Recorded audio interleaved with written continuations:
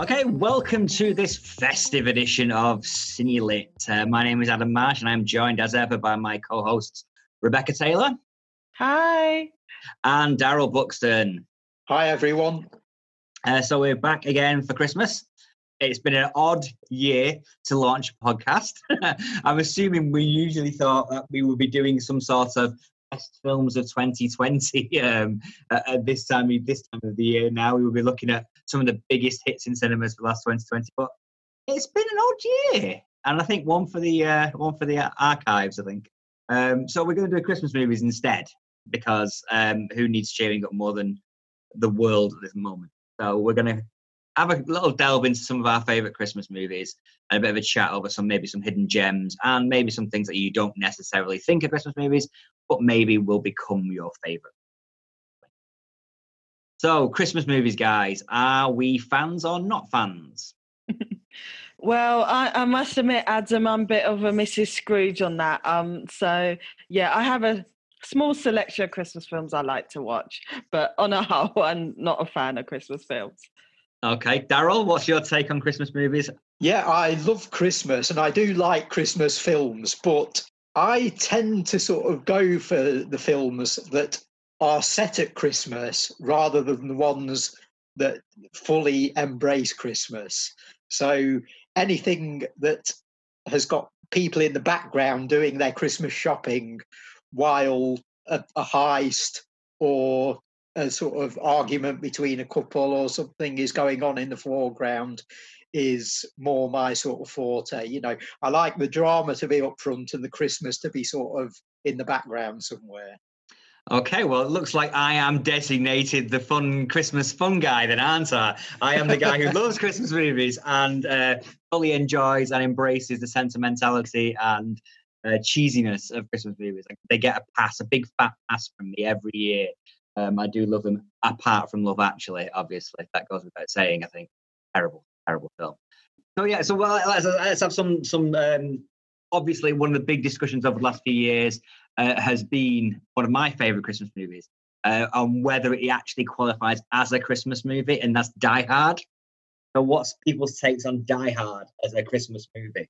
I have to make a confession, Adam. I've never seen Die Hard. Oh. Rebecca. Oh. And Quad puts on the Die Hard and Die Hard 2 double bill so often at Christmas. Every year for about 10 years, I think. We've sometimes flirted with a Die Hard Lethal Weapon double bill at Christmas because both of those movies. That'd work, yeah. It kind of worked, but Lethal Weapon's a bit of a downer, to be honest. It's not the happiest of films, unlike the mass slaughter and killings of Die Hard. Nothing's more festive than shooting terrorists in an airport, So we kept with Die Hard too. But yeah, no, I mean, Die Hard was always on one of my favourite films growing up, and I don't think I ever really pegged it as a Christmas movie in the sense of like, oh, I must watch this at Christmas kind of Christmas movie. I watch it all year round, and I think it was released during the summer when it was actually released. So I think it was a Christmas film release. So it's only like in the last 10, 15 years where it's become embraced as a Christmas movie. And with us showing it in the cinema every year at Christmas, it's become part of my Christmas tradition to go to watch Die Hard and possibly Die Hard 2 at Christmas. So it's developed that tradition and that fondness and that connection to Christmas. But it is a Christmas film in its plot, in its storyline. It's set at Christmas. It's got Christmas as part of the actual mechanics of the plot. It's not just in the background while the film's happening. The reason why it's happening is because it's at Christmas. They have Christmas songs all the way through it. They have connections to Christmas. The finale has got a connection to Christmas as well. The actual. I'm trying not to spoil it now for Becky. This is really. the finale, the end of the movie has a connection to Christmas as well. So it has got those links to Christmas. In my mind, qualifies as a Christmas movie. So end discussion. But yeah, this is what I was talking about with my preferences earlier, Adam. It's as you say, it's the Christmas themed movie that you can release in July. So right up my street. You can watch it any time of year. It works anytime you see it, any time of year, any season. But there's something special about it when you watch it at Christmas. The theme really then kicks in. So, and it's that type of movie that I sort of prefer to ones about Santa Claus and his elves and people buying Christmas presents. As you say, let's shoot some terrorists. Yeah, what's more Christmassy than that? I do find it fascinating that sort of like nowadays, if you make a Christmas movie, you will release it at Christmas. If you got something set at Christmas, an action movie, a comedy, or whatever, you would release it probably mid-November to get an initial run of ticket sales in November, and then a second wave of ticket sales for the second run December. People want to see close to Christmas. Whereas, like, that wasn't always the case. I was looking back at some of my favourites. Gremlins is one of my favourites. And that was released slap bang in the summer in America. It was released at Christmas over here, but it was released slap bang in the middle of the summer. It was a summer blockbuster in many ways. And that's ridiculously Christmassy in the sense of, like, snow, small town America, snow everywhere. It's a wonderful life with monsters, isn't it? Yeah, I mean, it came out the same time as Ghostbusters, didn't it? And I remember over here, Ghostbusters seemed to come out just a couple of weeks before Christmas, and then Gremlins, I think, was sort of bang on, or I don't think it actually played sort of locally until after Christmas. I remember seeing it January '85. So, so even then, it missed the boat by 11 and a half months. Then, yeah, weird, really. But as you say, it was a summer blockbuster in the States, and that wasn't really sort of commented on. It was just a norm. Well, when do we think the first sort of like, we're going to make this for Christmas and we're going to cash in on Christmas by releasing this film at Christmas and being a Christmas film? Was that inherent all the way through cinema? I think it probably didn't really start happening until after that mid-'80s period. I think something like the Dudley Moore Santa Claus was one of the first. Not a great one to start with, really. It's a shocker, isn't it? Yeah. If you try to set that tradition of releasing films at Christmas for Christmas, what a one to start with, But I remember watching that as a kid and loving it, and then watched it again. I thought, I'll watch it again, maybe show it Rowan. And I'm sat watching and thinking, God, this is awful. Like, I mean, I'm happy to suspend disbelief. I'm happy to put aside naffness. Howard the Duck is one of my favourite movies. I'm happy to put those things aside. But this was just too far. It was just awful. Have you seen that one, Becky? No, I was going to say, yeah, don't bother. Didn't realise it even existed. So. Yeah, Santa Claus the movie. John Lithgow was the villain, wasn't it? Yeah. So it wasn't all bad. It had some good points to it. But yeah, it was pretty bad. Obviously, Scrooge came out in '88. Very soon after, yeah. So that was designed as a Christmas movie vehicle for Bill Murray. What's interesting about Scrooge is that it's become, as Becky was saying earlier, about how you were saying how your dad watches Scrooge without the D, but me and Adam sort of jumped in and said, "Oh, you mean the Alistair Sim version?" And you said, "Oh, no, the Albert Finney, the musical." And I think when Scrooge came out with Bill Murray, I think that's a sign that every generation sort of has its own version of A Christmas Carol that it sort of focuses on. Because there are a lot of people who love Scrooged who maybe don't know about the films that came before. It's an odd one because it is in some ways, it's very 80s Scrooged. It's about, greed is good, the 80s Wall Street thing. It's very much that.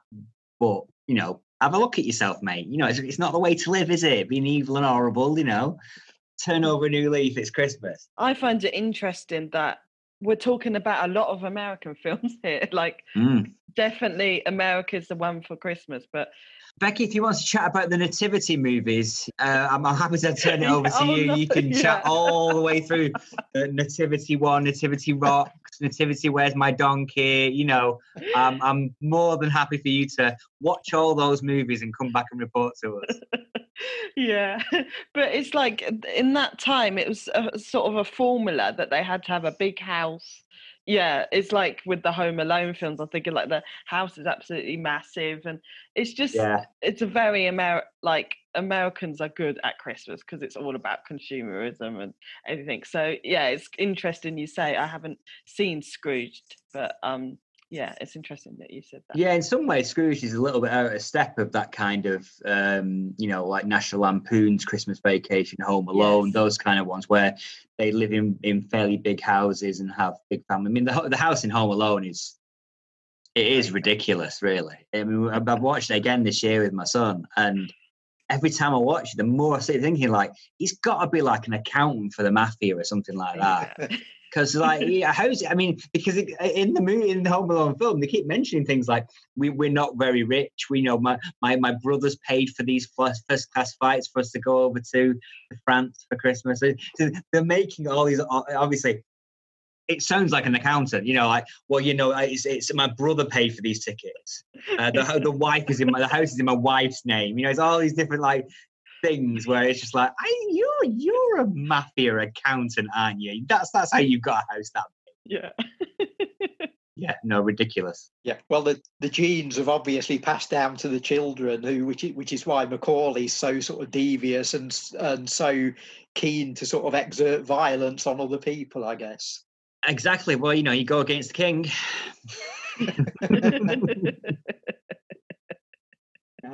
Wet bandits, they're called the wet bandits. They going up against Macaulay Culkin. You're going up against a mafia kid. But what I say about Scrooge was like, obviously it was very relevant in the 80s, perhaps not the message people wanted to hear in the 80s, where consumerism, capitalism was running rife, but arguably still massively relevant today. I think that's one of the joys of the Christmas Carol story. Full stop. It's relevant ever since it was written. Don't be miserable. But don't be miserable, but also don't be horrible and miserly and manipulative and horrible. Yeah, ultimately, don't be horrible. Yeah. And that's a universal message. Don't be horrible. Yeah, I always wonder if there are people on one side of the political spectrum who watch Scrooged or watch A Christmas Carol and sort of root for Ebenezer, and I don't believe that. And are upset by the end of the film. He was just trying to make a living. He loses. Yeah. I love A Christmas Carol, but I always think, was it going to last? Is it going to last? Christmas Day, Boxing Day, and then after that, forget that. I'm going to get Bob Cratchit back in. Yeah, in the new year, it cuts his hours. It makes him redundant. Yeah, we need. This is what we need: a sequel. Yeah. Christmas Carol 2, austerity era. Yeah. Maybe someone will look through some old drawers or something in a big mansion somewhere and find some old Charles Dickens papers where he actually wrote the follow-up, and it just changed the whole thing.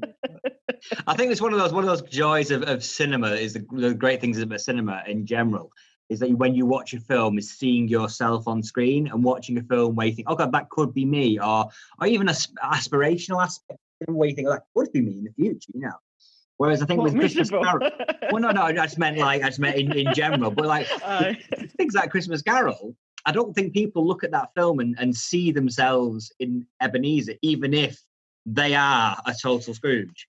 They don't see themselves. They always see themselves as the nice person, even the most evil person in the world will look at that movie and side with Tiny Tim and Bob Cratchit. Yeah, identify with the good guys. Yeah. Donald Trump is watching that movie and going, well, of course you should buy the biggest turkey for the Cratchit family. I would do the same. It's like, okay, not sure. Like moving on to something. Gary, you were talking about films that you like that are set at Christmas, but are not necessarily Christmas movies. Now, Programming a Cinema every year at Christmas and having to and liking Christmas and enjoying Christmas and wanting to put on an interesting buffet of cinema at Christmas. I found over the 10, 12 years of programming in Derby that you can program lots of Christmas films, but ultimately there's a cabal of about 7 or 8 films that will actually draw an audience at Christmas. And you're talking Die Hard, you're talking Home Alone, you're talking Elf, you're talking It's a Wonderful Life, obviously the perennial favorite, Muppets Carol. There's only a handful. You can go outside of that and show things like The Bishop's Wife, the Cary Grant movie. You could show that, but no one turns up for it. You could even show some of the old musicals, and they don't tend to do that well. White Christmas and things like that. And the Judy Garland one, which has a section set at Christmas. Meet Me in St. Louis, yeah. So we've shown that previously. And, they do all right, but ultimately, people want to see Die Hard. They want to see Home Alone. They want to see Elf. They want to see It's a Wonderful Life. Why do you think we are not as expansive with our habits at Christmas?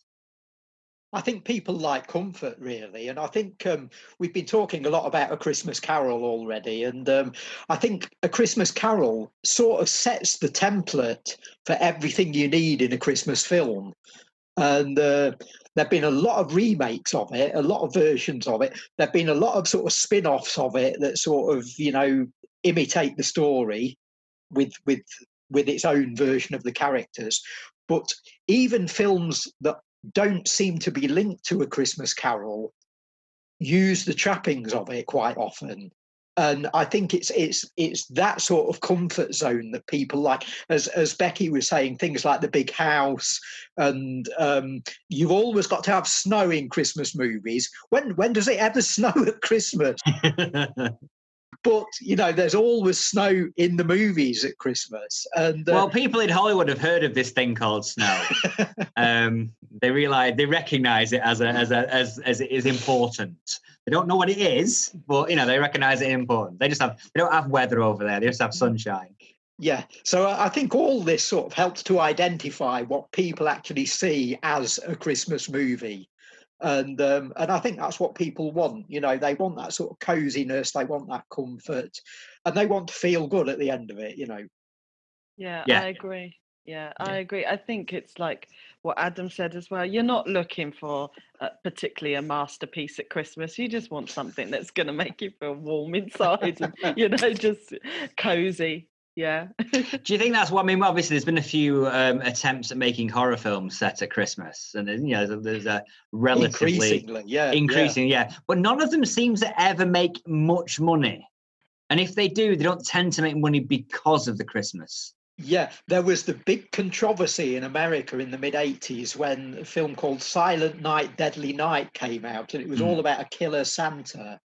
And it caused more outrage and more protests, particularly from sort of women's groups and parents groups, than any other horror film of its time. And it was just suppressed in the States, and it was sort of vilified. And I think there was this huge reaction against it. It's like, you can't do that to Christmas, And I mean, it's continued. It had a sequel a couple of years later. And I've watched the sequel this Christmas, this week, actually. Yeah, the 40 minutes of new footage were interesting. The 40 minutes that were lifted from the first film and dumped in wholesale as a flashback, 40-minute flashback, was an interesting decision. I know, yeah. That's how to do it on the cheap, how to make part 2 on the cheap. But the point is that the first movie was almost buried, by this wave of protest, but it survived, it continued, and there've since been a number of sequels. So, but that initial controversy, I think, showed how certain sections of America, and as I say, it seemed to be sort of parents groups in particular, who seemed to be under the impression that their 4-year-old and 5-year-old kids were going to go out and see this thing. Well, the thing is, the problem in America, you can't you? Well, I guess so. You can just take an adult, take the kid in with him, boom, you started, no problem. Yeah, and seeing Santa with an axe was going to sort of traumatize a generation for life. But well, he's got to clear the snow some way, hasn't he? Can't just come down the chimney and hope with all the snow on top of it. He didn't have his brush and his snow plow on the front of his sleigh, so he just picked up an axe. Chop away the snow, no problem. Yeah, we did have a British equivalent around that time. There were very, very few British slasher movies made in the wake of Halloween and Friday the 13th. It tended to be a sort of American and Canadian concern. And it never really translated into British cinema, apart from one film, and it was a Christmas film, Don't Open Till Christmas. And they ring the changes in Britain in this one. It's incredibly cheaply made again, and it's an absolute disaster. There's a making of documentary, like a behind the scenes documentary that is more dramatic than the film. But in terms of directors coming and going and actors coming and going and all sorts. But the twist in this one is it's not Santa doing the murders, it's someone going out killing Santa Clauses, multiple ones. So it's terrible, it's great fun, and we're not going to be able to show a Christmas horror film at Quad this year, but I think next time we do, we've got to put Don't Open Till Christmas high on the list. Yeah, I mean, we've shown a few Christmas horrors over the years. We showed Christmas Evil, again, a title begging to be made into a film, wasn't it? Really? Yeah, and that's one of the great ones. Yeah, and that is a good one. Yeah, absolutely. But more recently, obviously, we've had Krampus. We've had the Scandinavian movie Rare Exports, which was very good. But none of these have been mass hits in the same way, and I think that maybe ties into what we've been talking about people wanting comfort and wanting to feel good. I think so. Yeah, there's a sort of horror crowd that will go and see the Christmas horror films, but I don't think they translate much beyond that. Whereas you make something like a new version of A Christmas Carol, or you do something like the Schwarzenegger film Jingle All the Way and things like that, and people will flood in to see that at Christmas. So I think I was a bit too old for Jingle All the Way, because when I watched that, I watched it back again recently, and I'm thinking this is like a glorified TV movie. It's not good at all. That's what people seem to want. I'd forgotten about it until you just mentioned it now. I got a flashback. Go back to forgetting about it. I'm sure there's loads of people listening to this podcast now going, "What's Jingle All the Way? No, it's the greatest ever." But yeah, I was less than impressed, I must admit. Yeah, I think that is another thing with Christmas movies. Everyone's got their favourite, and I think there are these little cliques and little groups of people and little clumps of film fans who will single out something like Jingle All the Way and defend it with their lives. Yeah, well, if you have to fall to defend, it's fine. You have to fall because you like Jingle All the Way, then go for it. You go for it, mate. So Becky, you're obviously, you apart from the ones that you grew up watching, you're not generally a fan of Christmas schmaltz and cheese and feeling good at Christmas, Becky. You don't like to feel good at Christmas. Is that what it is? I'm definitely more summer person, put it that way. But I just sort of have my classics, and I'm kind of complacent, really. I don't really like to branch out. And I think it's the same with everything, like with music as well. Like I listen to the same songs as everyone does at Christmas time. So yeah, my go-to films are always Elf, Home Alone, and The Muppet Christmas Carol. And then sometimes I like the Jim Carrey animation Christmas Carol. I watched that. Really? Yeah. Oh, interesting. Okay, that's an interesting one. I think it's just because I like the story of A Christmas Carol, I think. So I just like all the I must admit, I hate that animation style, because I couldn't get on board with it. I couldn't get on board. Couldn't get on board with the Polar Express either. Oh, yeah. I didn't like the Polar Express, though. Yeah, no, I'm with you on that one. Yeah, I think Tom Hanks creepily animated is not. Yeah, doesn't sort say of Christmas to me. Uncanny Valley. Yeah. But I think the style did suit A Christmas Carol rather better, and I think they'd sort of enhanced it a little by then. Animation and computer generated stuff always gets better as time passes. And even 6 months or a year later, that you can tell that the quality looks better. And I quite like that version of A Christmas Carol as well. And I like Jim Carrey anyway. So I think going into what you're talking about, people dying to defend. I mean, I'm a Muppets Christmas Carol guy. I think it's the closest, arguably the closest to a pure adaptation that we've had. Bizarrely, it sticks fairly close to the original story, whereas a lot of the other ones take liberties. But the Muppets, aside from a few tweaks, adding in Gonzo, which always adds 25% to most movies. Add Gonzo to Citizen Kane, it's even more of a masterpiece. So maybe when that film came out, I was like, we don't need another Christmas Carol. We've got a perfect Christmas Carol already. There's multiple perfect Christmas Carols. We don't need another one.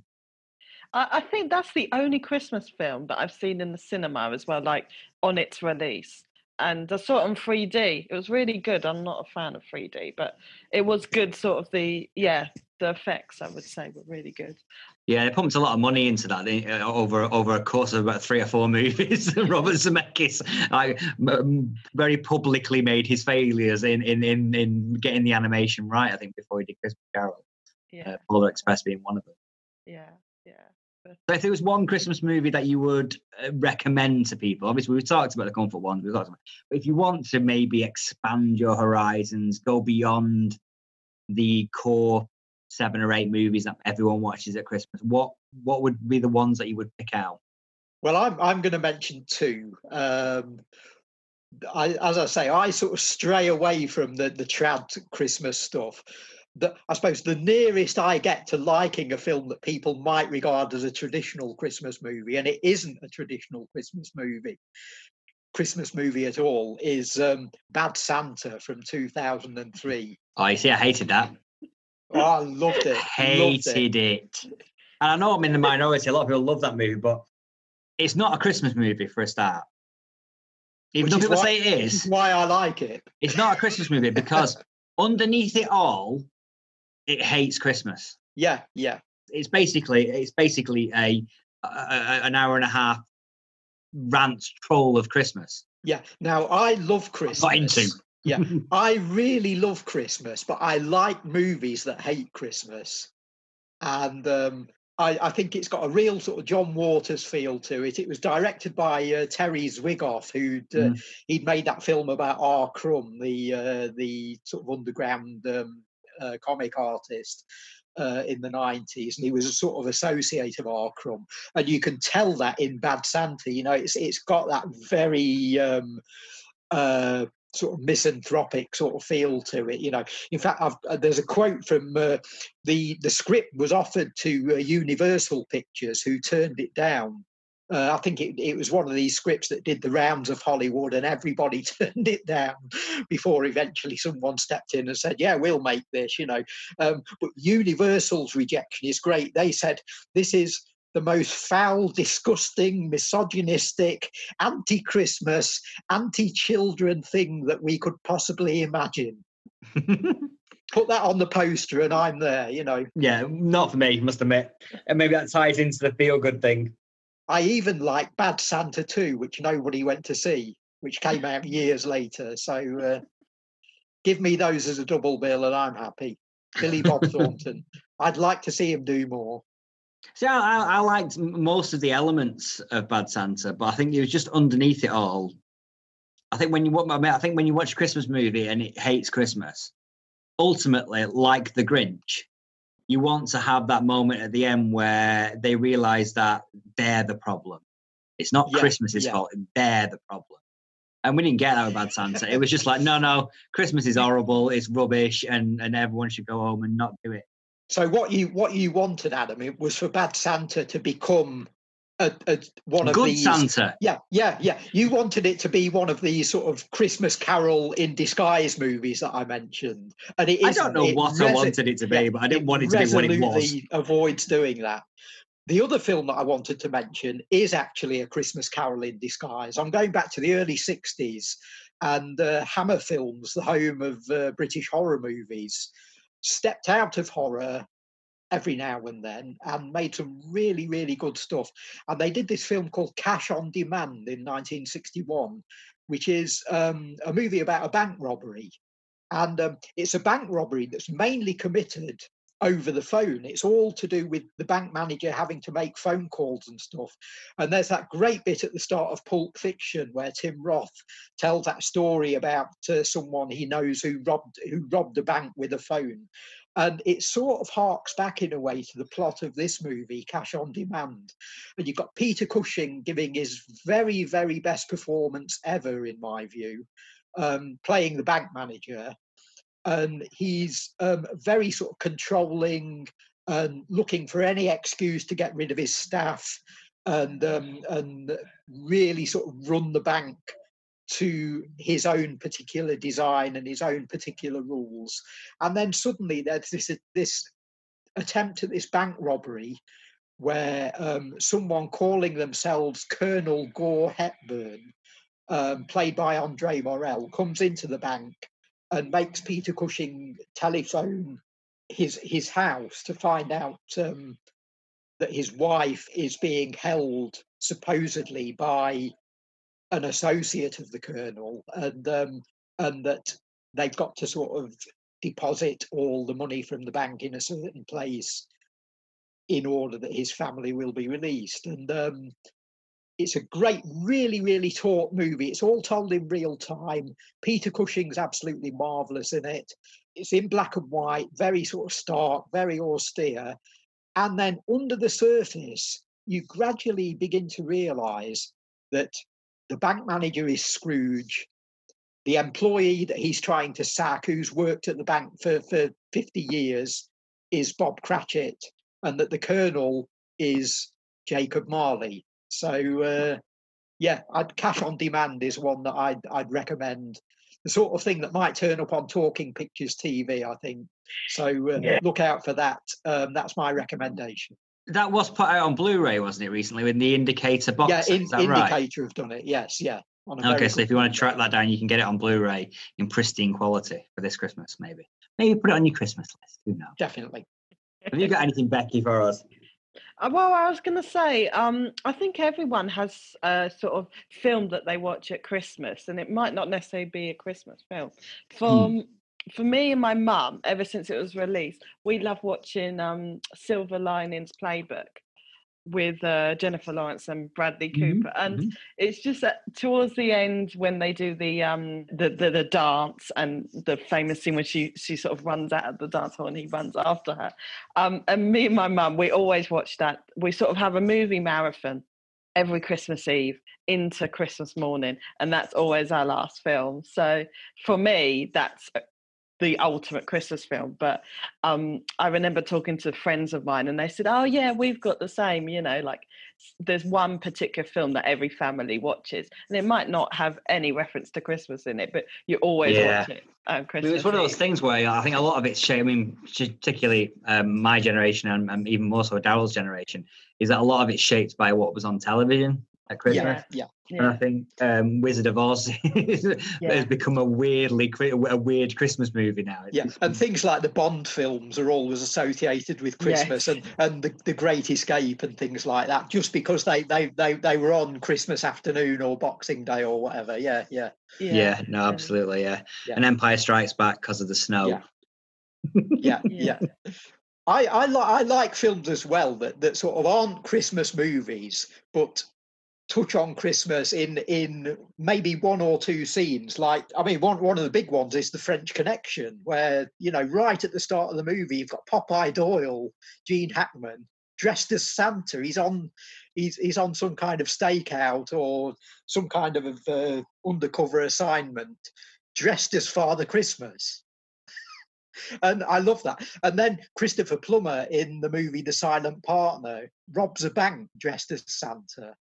It's not a Christmas movie, but he goes in dressed as Santa and robs a bank. So yeah, I really like those films that sort of play on that sort of festive iconography. Just in one or two scenes, you know. I was just looking over sort of like Christmas movies and things like that, and I think we're onto something with the sort of like boom of the 80s, 90s, sort of like the Christmas film became much more of a thing before there was isolated cases here and there, Miracle on 34th Street, you know, It's a Wonderful Life, obviously those kind of things. Santa Claus versus the Martians, you know, those kind of one-offs, as it were. Well, it seems to really ramp up in the 80s and 90s, doesn't it? Definitely. I mean, and also you got weirdly sort of like, as much as we're watching a lot of the American movies, and it's very much an American and Canadian thing, some films just didn't come up. I mean, A Christmas Story is a really big Christmas film in America, but it's barely made an impact over here. The Bob Clark movie from the early 80s. Yeah. I think that's just about. You talk to any American, and they'll mention that as the their Christmas favorite movie. Yeah.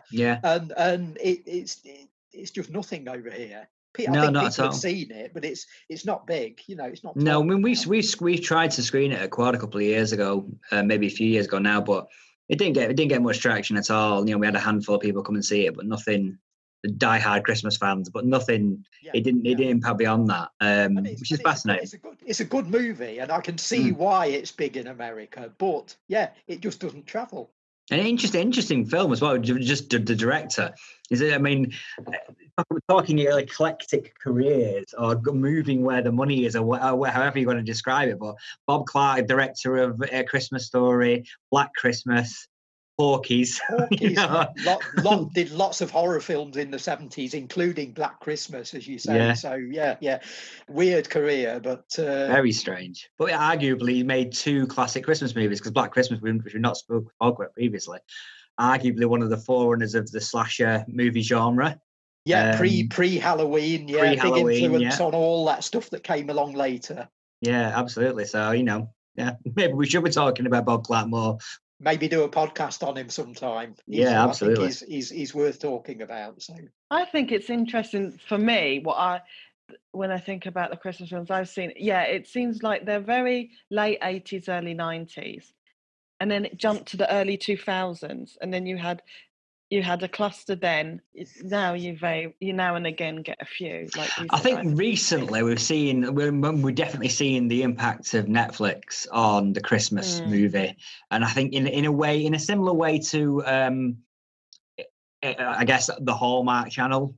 You know, if you think there's not been Christmas movies made in the last 15, 20 years, you're not watching the Hallmark Channel. Oh, yeah. It's like they're making about 60 a year, you know. Ready for and a lot of those that come over to the UK are start getting shown on Channel 5 in about mid September, you know, and then run through to January. So movies to wrap presents by, I think it's the umbrella. You don't have to worry too much about the plot because it's not that heavy. Well, it's always the same in every film.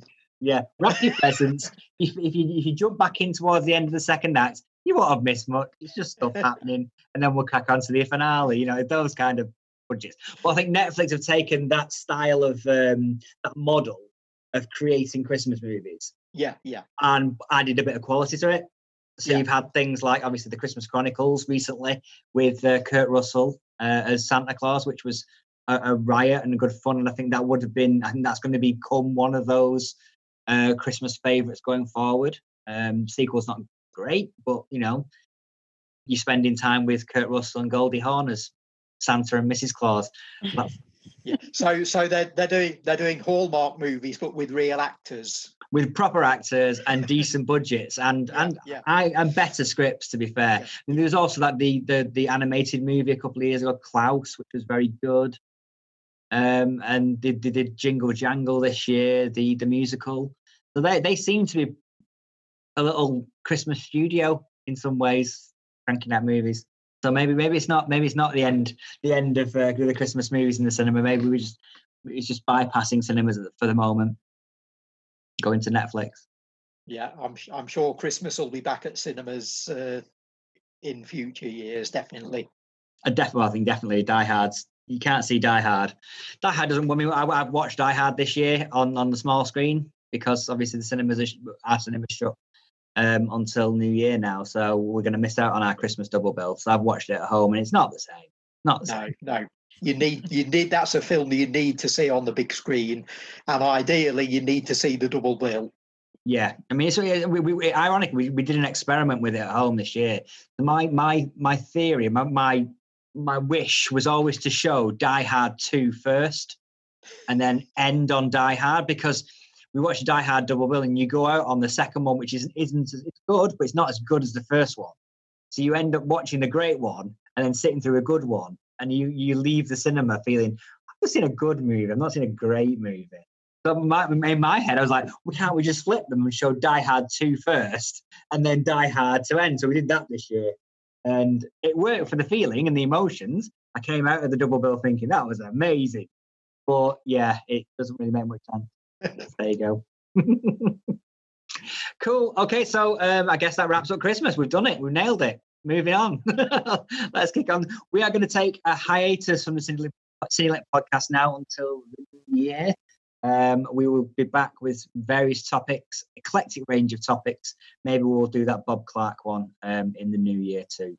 Thank you, everyone who's been listening to the podcast this year. It's been a very interesting first year for us. When we launched our podcast in February earlier on this year, there was no global pandemic. And who knew? Yeah, who knew? Yeah, what a year we've had, and it has definitely changed how we've done the podcast. And arguably for the better. So hopefully we will continue on in the new year. Well, we will continue on in the new year with a really good range of topics. Yeah, cool. So Merry Christmas, everybody, and we will see you in the new year. Yeah, Merry Christmas. Merry Christmas.